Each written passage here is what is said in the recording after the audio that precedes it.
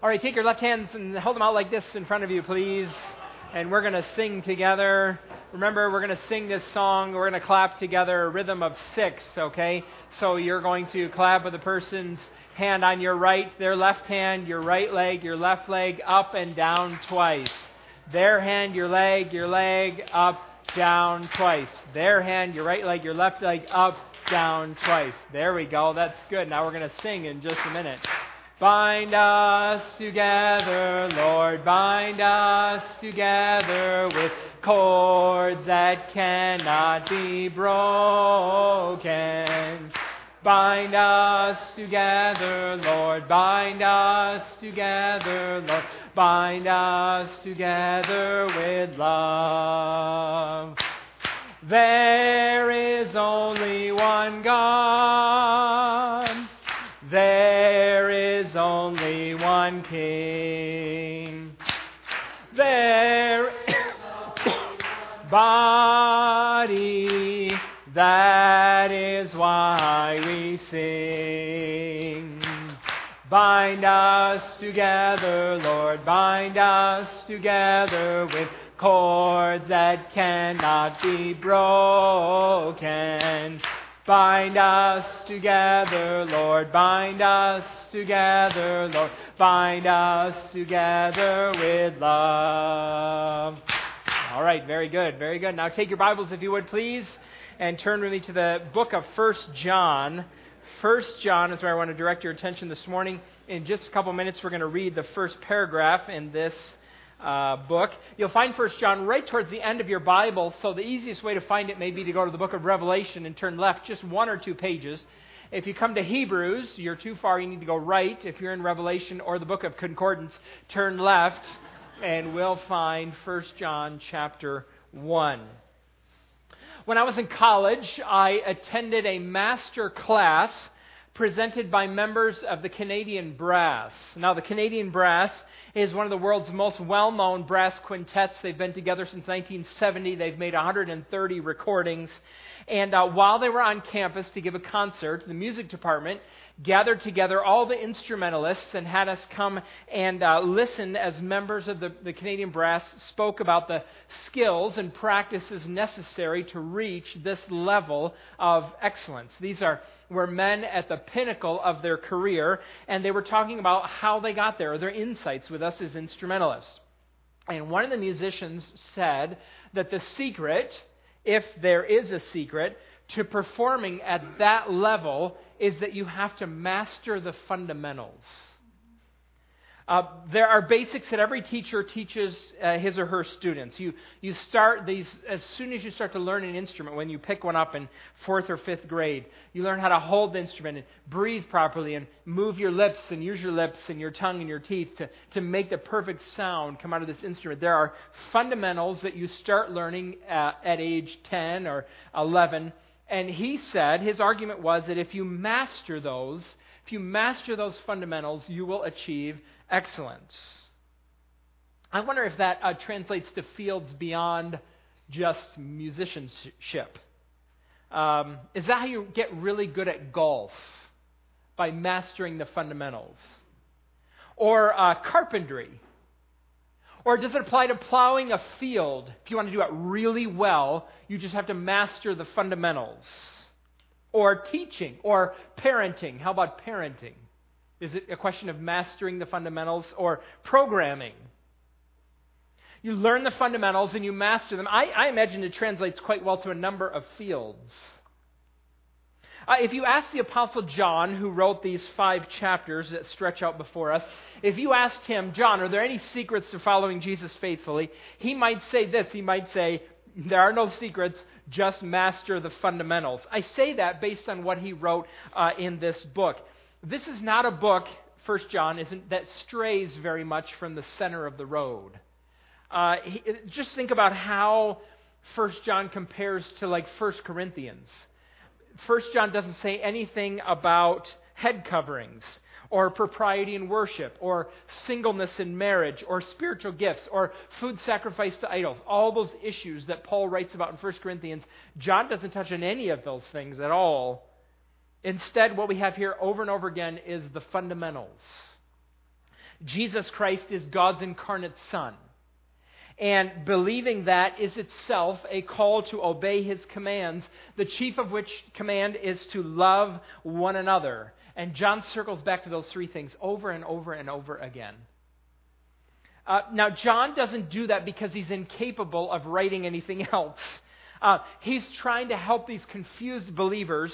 This book is written for a group of Christians who are facing an onslaught of false teaching, and John's response to them is very simple: master the fundamentals. Now, as we take up this opening paragraph that's in 1 John chapter 1, what I appreciate about these 4 verses is that, frankly, the phrasing of it is difficult. It's kind of a convoluted sentence. I'll talk about that in a minute. But the focus of this paragraph is this basic message that the apostles first announced about after the resurrection of Jesus, and that His followers have been spreading since those earliest days. This is what they said, this is what we believe, and we've believed this for a long time. What he writes is meant here to keep us from getting distracted. It's very easy as followers of Jesus to be distracted. You might get distracted by what they say about us as followers of Christ on the news.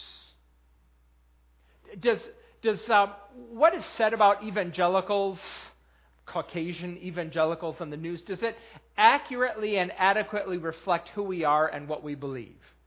All we are is a voting block, right? On Fox News or MSN or CBS. All we are is a voting block. And it's not very accurate a description of us as who we are, what we believe, what we really practice. Sometimes we can even get distracted by the things that we're trying to do.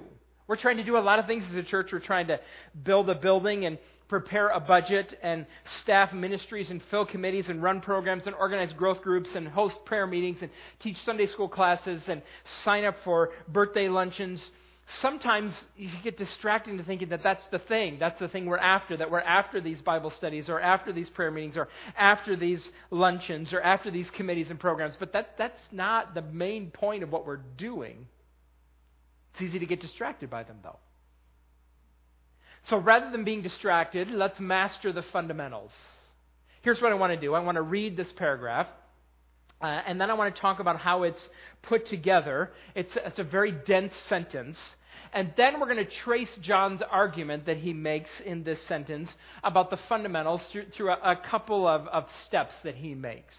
So follow along as I read. We'll start in 1 John chapter 1, verse 1. He begins, "That which was from the beginning, which we have heard, which we have seen with our eyes, which we have looked at and our hands have touched, this we proclaim concerning the word of life. The life appeared. We've seen it and testified to it, and we proclaim to you the eternal life, which was with the Father and has appeared to us.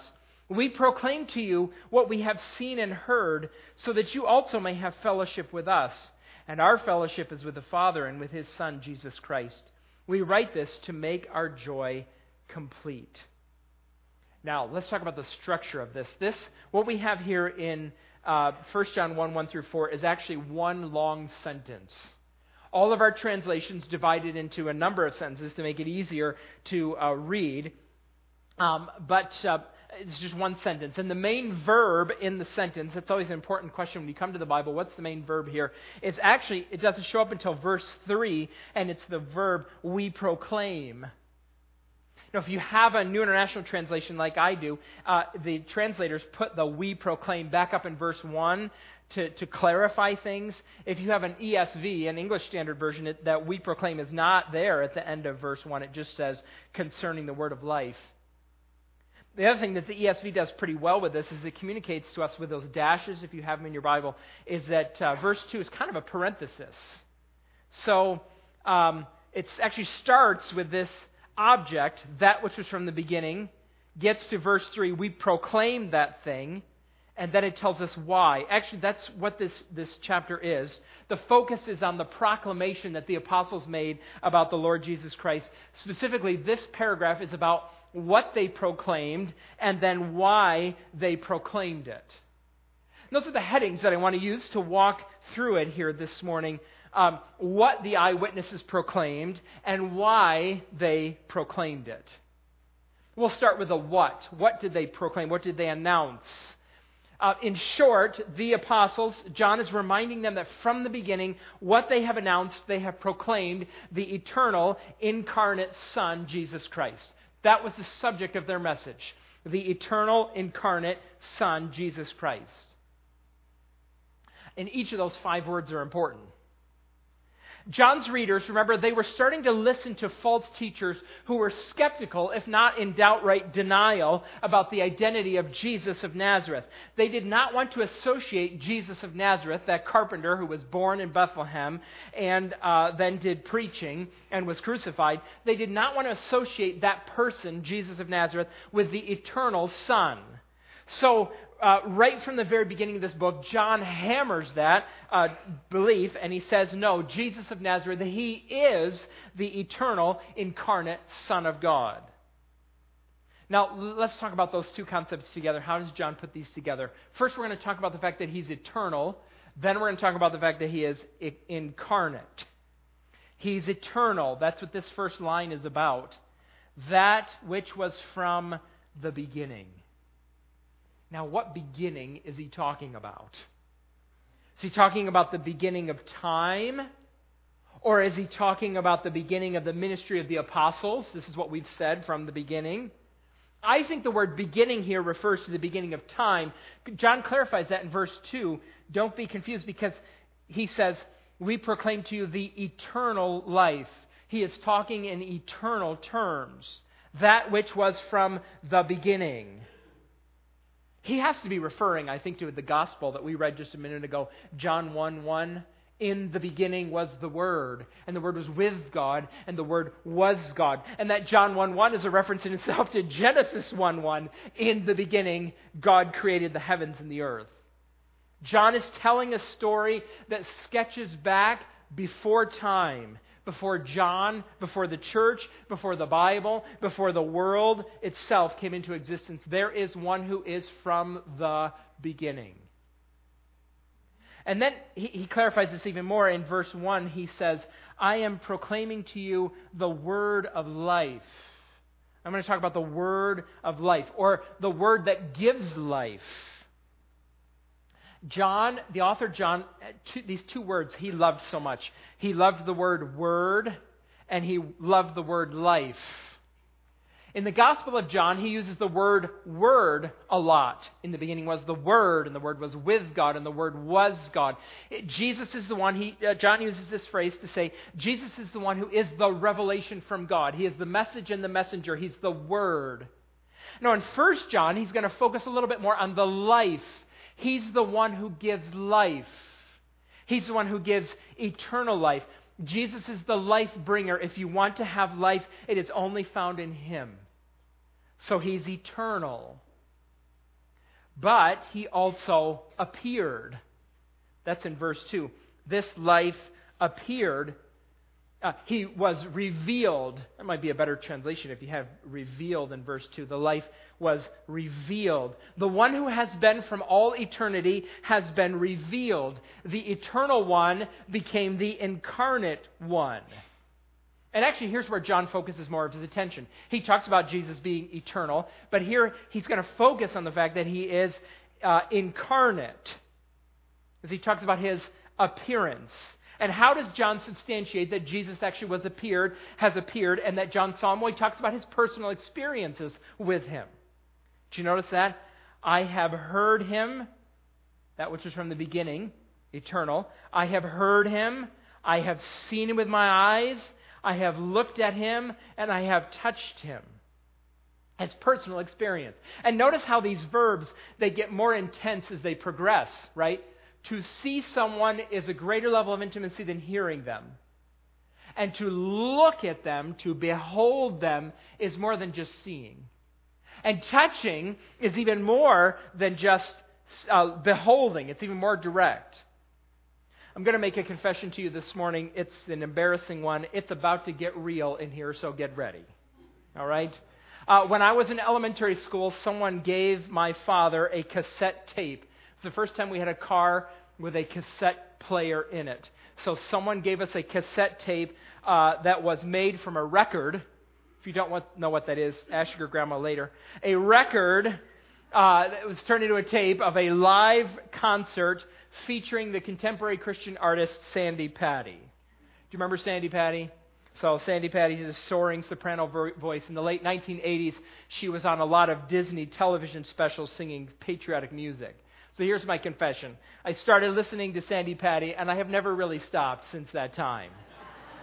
All right? Now, I don't listen to her as much as I used to, but I do still have a Sandi Patty playlist on Google Play. So, now, frankly, I attribute this to psychological damage that was done to me by my parents. So, about the same time that we got both that cassette and that car, we were planning a long trip to Washington, D.C. from Western New York, and someone dared my father, he made a bet with my father that we couldn't listen to one cassette the whole trip, and we did. 5 days, down and back, this one so I'm damaged, so it's not my fault. Not my fault. Now, how do I know that Sandi Patty is real? Well, I heard her in the 80s, first on a cassette. And then in time, I saw her in concert. I was sitting in an auditorium, and there she was, down there. And then, about 10 years ago, she came to the American Music Theater for a concert out on Lincoln Highway.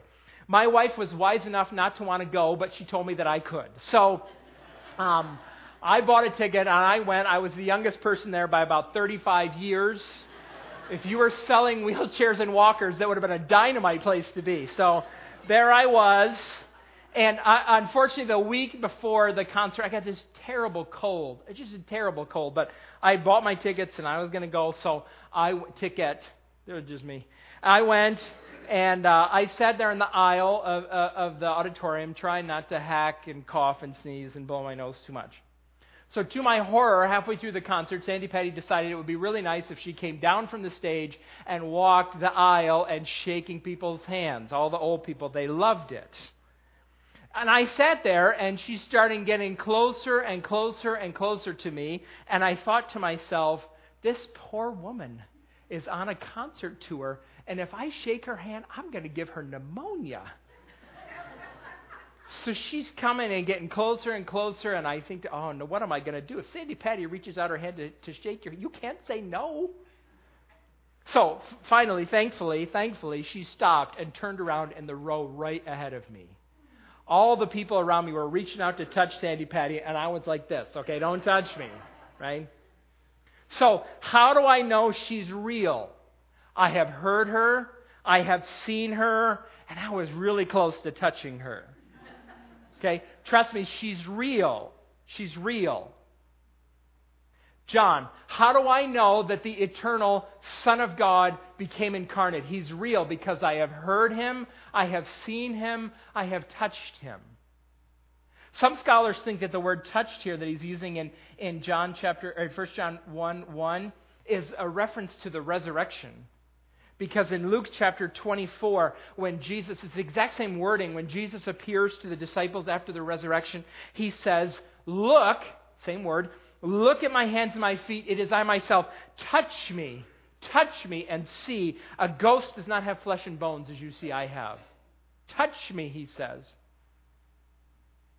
He repeats these verbs in verse 3. He repeats two of them. Look, he says, we proclaim to you what we have seen and heard. Why this emphasis on these two verbs? Because these are the verbs that a witness would need to use in a court. Your credibility in court comes from what you have seen and what you have heard. John is saying to them, I am writing to you about the eternal Son of God who became incarnate, and I am a witness to the incarnation. I have seen him, I have touched him, I have looked at him, I have been with the eternal one who was revealed. That's what I told you about, John is saying. I can testify and I can proclaim. Now there's two lessons or two key points that we should take from this.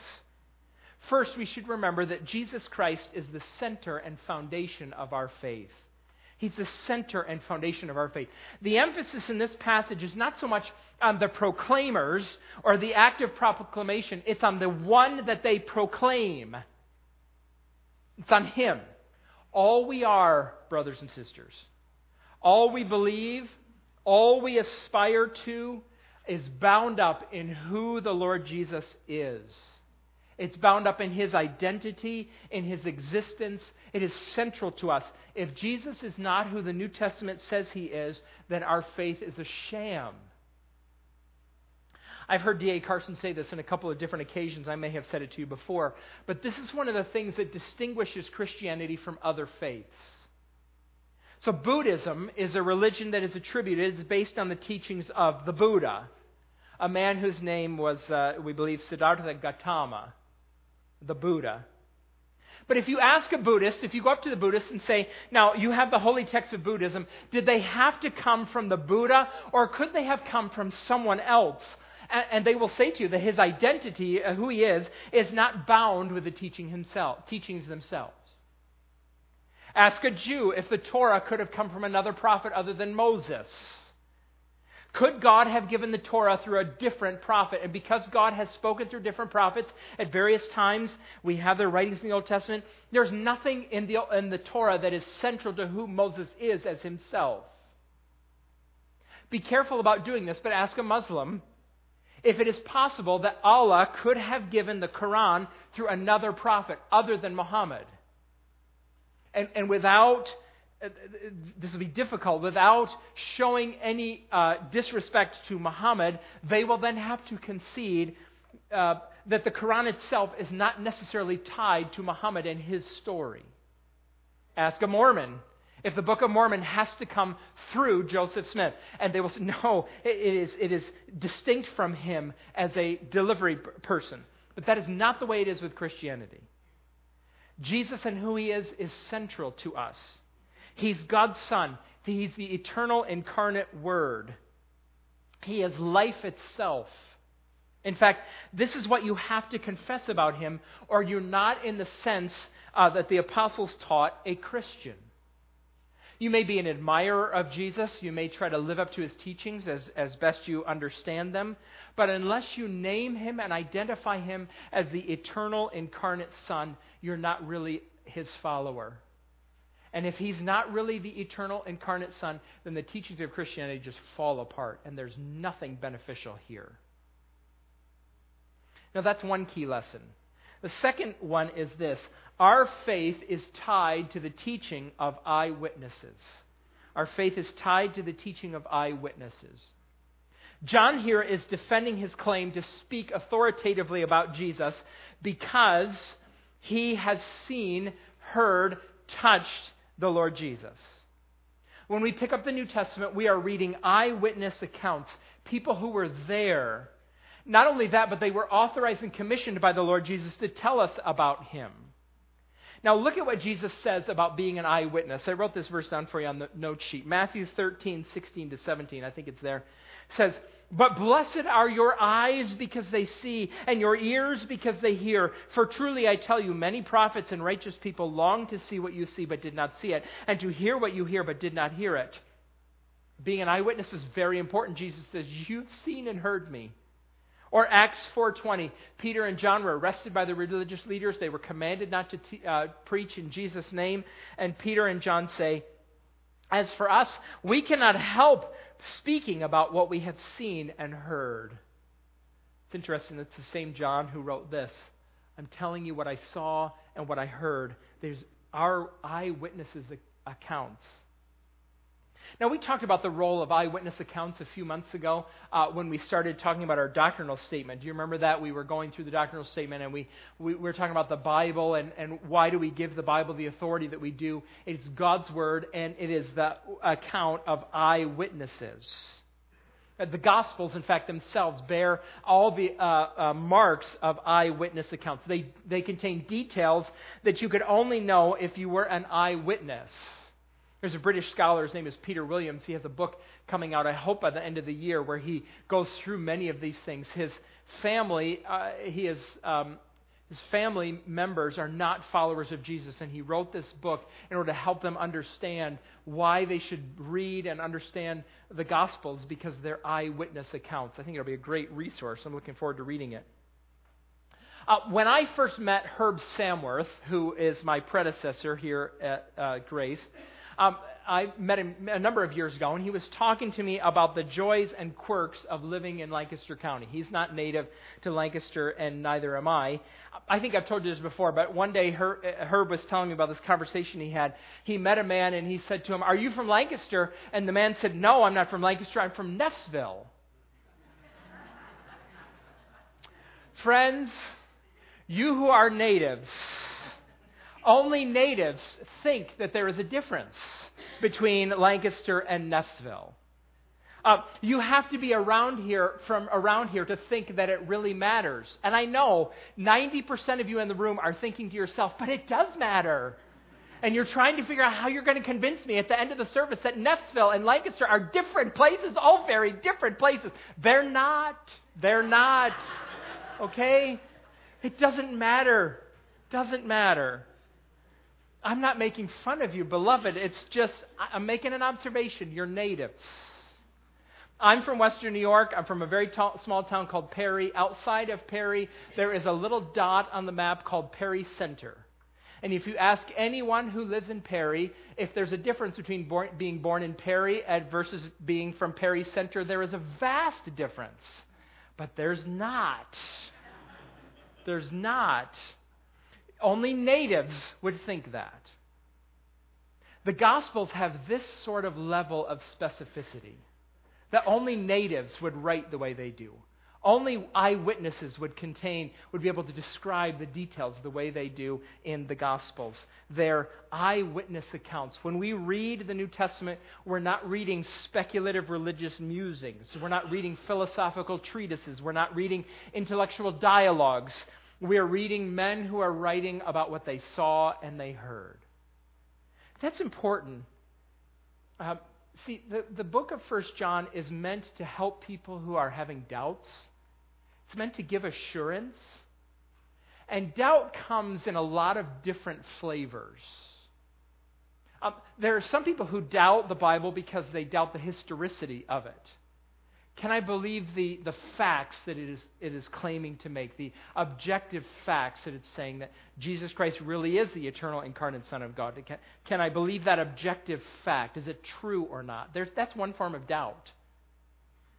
There's another form of doubt that is, if Jesus is the Savior, am I really trusting in Him? Am I really a Christian in that sense that these objective facts are really making a difference in my life? That I'm in some sense a participant in those objective facts. There's two different types of doubt. John's going to come to the second part, the second type of doubt, but before he even gets there, he wants to say, this is true. What I'm writing you is objectively true. In moments of doubt, start there with yourself. Do I believe what the Bible says about Jesus? That I believe it's objectively true. And the reason we believe they're objectively true, these are eyewitness accounts. Now that's the first question that this passage, this paragraph prompts us to ask. What did these eyewitnesses proclaim? They proclaimed that Jesus is the eternal incarnate Son. He was from the beginning, but he appeared so that John and others could see and hear and touch him. Now the second question is, why did they proclaim this message about Jesus? Why did they do that? And there's two reasons, one in verses 3 and one in verse 4. One's more immediate and one's more distant. Here's the immediate one, fellowship. Fellowship. Look at verse 3. It says, we proclaim what we have seen and heard, so that you also may have fellowship with us. Now, the word fellowship is an important word in the New Testament. Sometimes we turn it into some sort of mystical union, but fellowship simply means shared partnership, a shared partnership. And here John is referring to the shared partnership that they have with the eyewitnesses. We enter into partnership with the eyewitnesses by accepting what they've heard and saw and experienced with the Lord Jesus. We receive the message and we become a part of their fellowship. What's even more, the text says in verse 3, is that this fellowship is with the Father and with His Son, Jesus Christ. John is talking here about fellowship with God Himself. Now, just as a brief aside, some of you are quick enough thinkers to wonder about this. Where's the Holy Spirit in verse 3? Did you wonder that? Our fellowship is with the Father and with His Son, Jesus Christ. Well, where's the Holy Spirit? Probably He's not mentioned here is because He's the one who forms the bond of fellowship between us and God. He Himself is that bond of fellowship between us and the Father and the Son. So John is writing about this fellowship that we have with one another and this fellowship that we have with the Father. John, you could have described this. You could describe this in some ways as fellowship restored. Fellowship with God restored. In fact, that's one of the ways that you could describe the whole story of the Bible, I think. When God first called the world into existence back in Genesis, He made man and woman and He created this beautiful garden. And every day in the cool of the evening, He would come to the garden and He would walk with them and talk with them. Fellowship created. God made man and woman to have this fellowship with Him in the garden.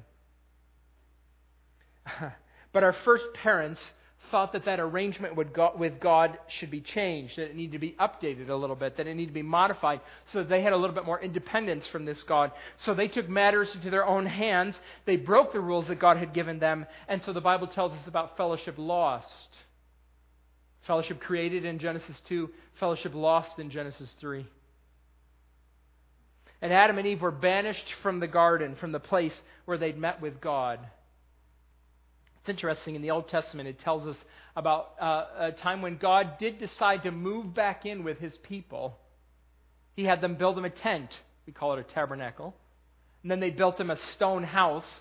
We call that a temple where God lived. He took up residence with them.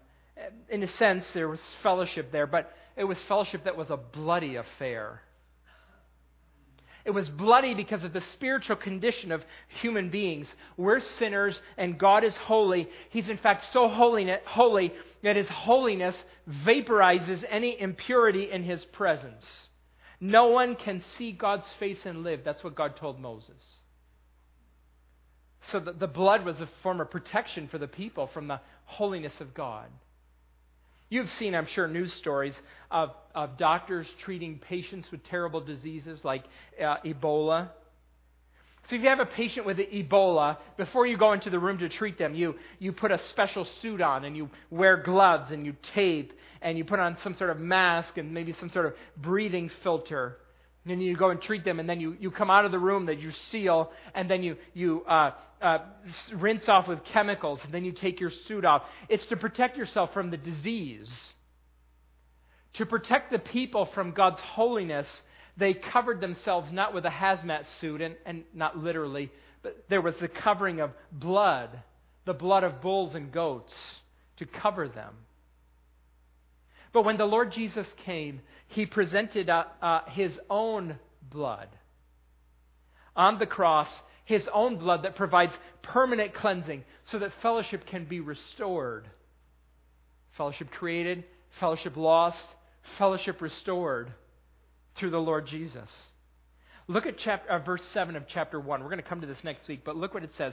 Verse 7 says, "If we walk in the light as He is in the light, we have fellowship," there it is again, that word, "fellowship with one another, and the blood of Jesus, His Son, cleanses us, purifies us from all sin."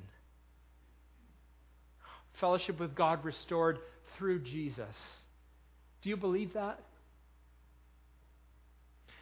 This is what makes you a Christian, relying upon this. That this is how we can have a restored relationship with God because of Jesus' sacrifice on the cross for us. Through Jesus, the Word who gives us life. And turning to Him, you find forgiveness, restoration, reconciliation with God. This is what those first eyewitnesses proclaimed. And they proclaimed it so that you can have fellowship, partnership. Here's one of the fundamentals, brothers and sisters. All of the programs that we do, everything that we do, all of our Bible studies, our prayer meetings, our Sunday school classes, our worship services, our birthday luncheons, they are expressions of and cultivators of that fellowship, that shared partnership that we have with God and we have with one another because of the Lord Jesus. That's what everything is for. to cultivate that fellowship, and to express that fellowship, that shared partnership. Did you know that there are lonely people in our church? There's people who are members of our congregation, and they come on Sunday and they just feel lonely. It's surprising. Now, people tell us when they visit, they say, wow, this church is really friendly. And some of you are really good at making visitors feel welcome. Some of you are so much better at it than I am, and I'm so thankful to you for it. Thankful to God for the gifts that you have. And yet there's loneliness. Even in our fellowship, there's loneliness. Sometimes I hear people say out loud, they'll say, I don't know anyone around here anymore. I don't know people here. Everyone is new. I have no doubt that you feel that way sometimes, I'm sure. John Piper said that when he was a pastor, one Sunday he went up to somebody he didn't recognize who was in the auditorium, and he shook out his hand and he said, "Hi, I'm John. Are you new here?" Now, it's nice. He's the pastor of the church. He introduces himself as John. Everybody knows who he is, right? Okay. "Hi, I'm John. Are you new here?" And the guy looked at him and he said, "Well, actually, I've been a member for 5 years." Oh. How do you recover from that? Maybe he ought to start with a new question. Okay, new opening question might be a good idea.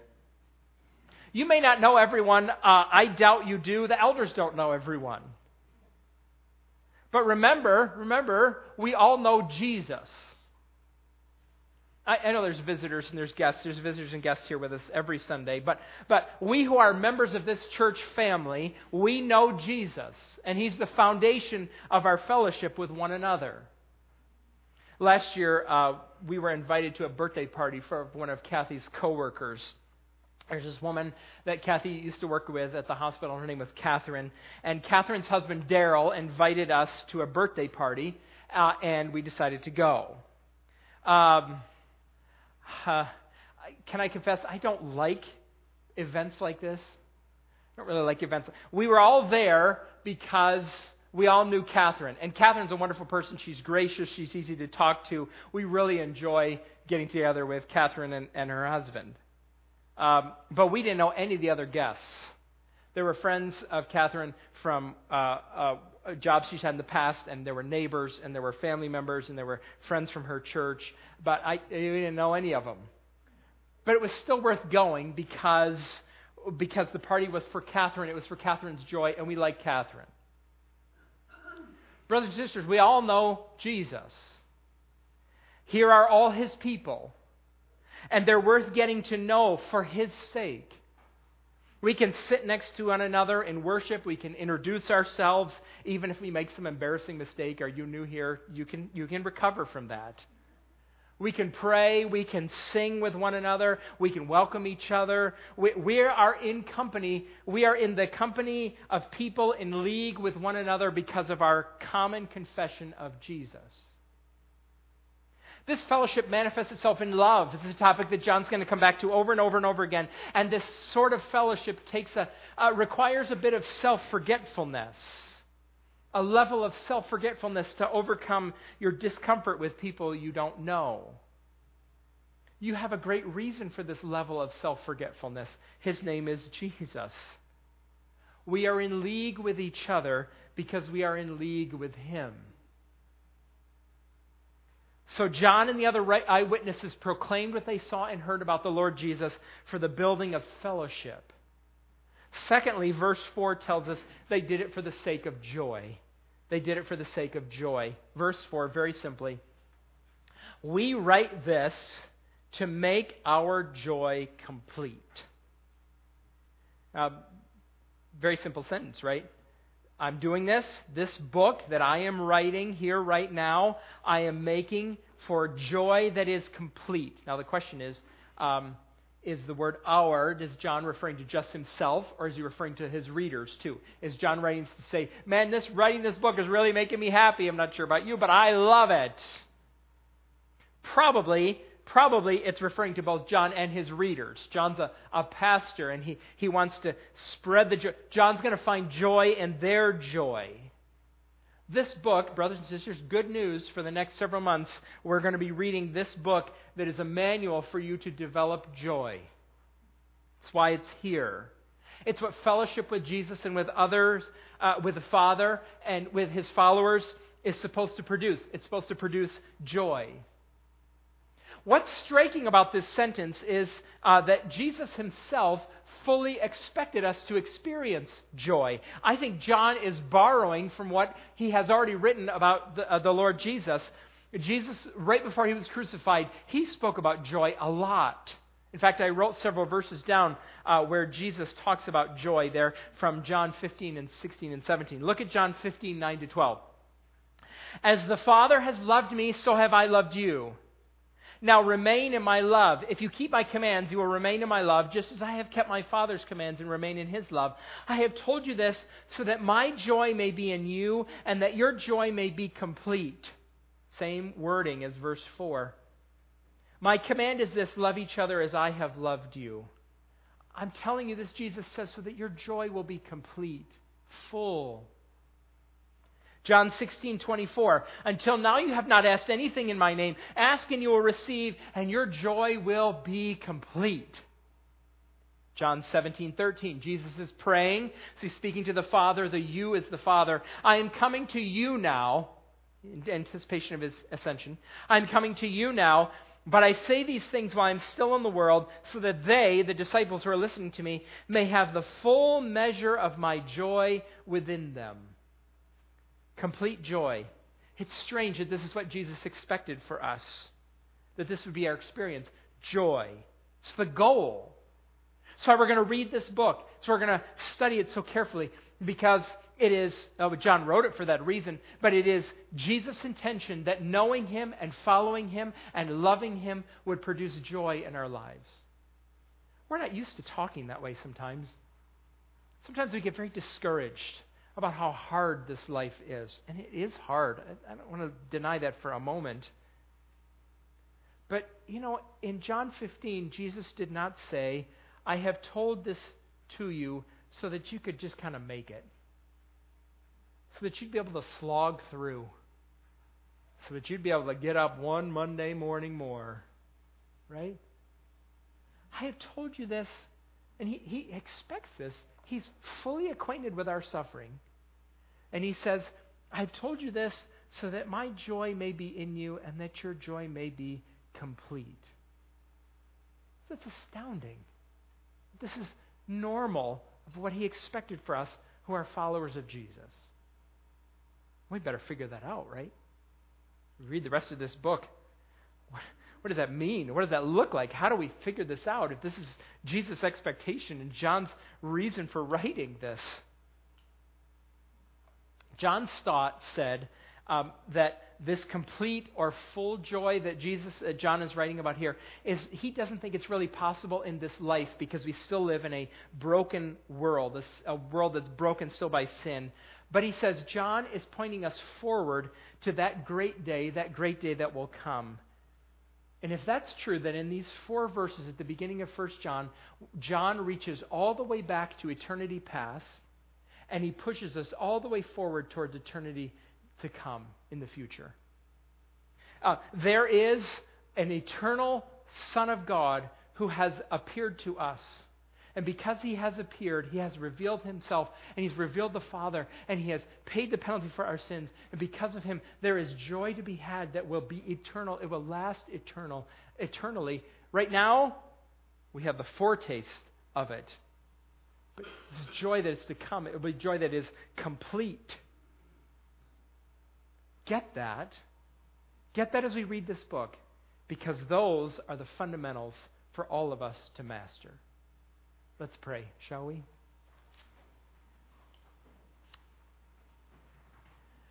Father, we come before you this morning, and it is our intention to learn much of the Lord Jesus and think much of His beauty and His wonder, His majesty and His glory. Lord, we recognize that in Him is where our hope is found. He is the Word of life, the one who has been from all eternity and was revealed in the days of John and Peter and James, and they wrote down what they saw so that we could be in awe of this great Savior.